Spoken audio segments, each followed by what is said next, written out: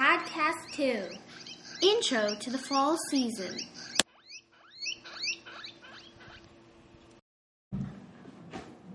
Hello, I am Cream. And I'm Yuki. And welcome to the second edition of KV Chat, where picking podcasting is our specialty.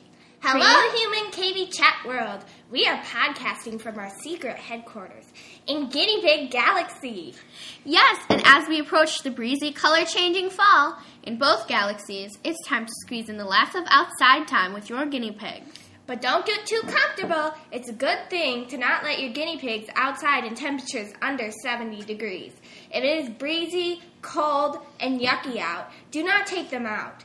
And if it's raining, do not take them out. It will cause colds, even the lightest shower. Thank you for the drama. Now, it is time for KV Chat News. As some of our listeners may have known, we have a new podcast hosting site. And the URL is kvchat.podbean.com. Plus, that means that you can now contact us with questions, which is very important because we need questions for our next podcast. We would love to feature your questions. So please, everyone, send in your questions. What are you waiting for? New in KV World News.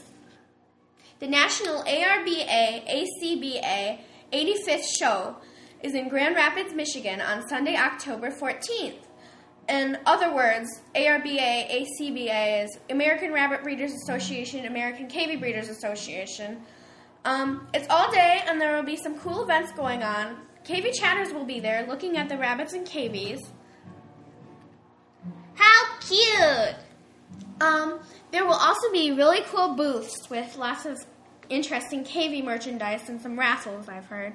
So to view a schedule of events, just go to glrcs.com and look for upcoming shows. Here is our tip of the podcast. Did you know that tomato plants are poisonous to guinea pigs? Well, of course I did. I am so paranoid about my guinea pigs eating poisonous plants while they're outside. For listeners who don't know, the green part of the tomato is not good for your guinea pig. In fact, not at all. Do not feed green parts of the tomato and the stem and leaves of the tomato plant to your guinea pigs. Of course, if your KV's outside, just keep their enclosures away from poisonous plants. Hey, Cream. Yeah? Do you remember the name of that brand that has cool guinea pig cleaning supplies? Of course I do. Gorgeous Guinea Pigs. Why? That was the brand we were going to talk about. Gorgeous Guinea Pigs has perfect grooming stuff.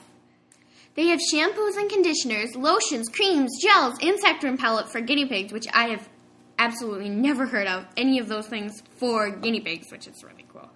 And they also have useful resources for keeping your KV beautiful. Yes, and wrapping up our podcast. Get ready for our next podcast, the show follow-up. We'll have pictures and talk about diseases. And many more things. Join us for our next show.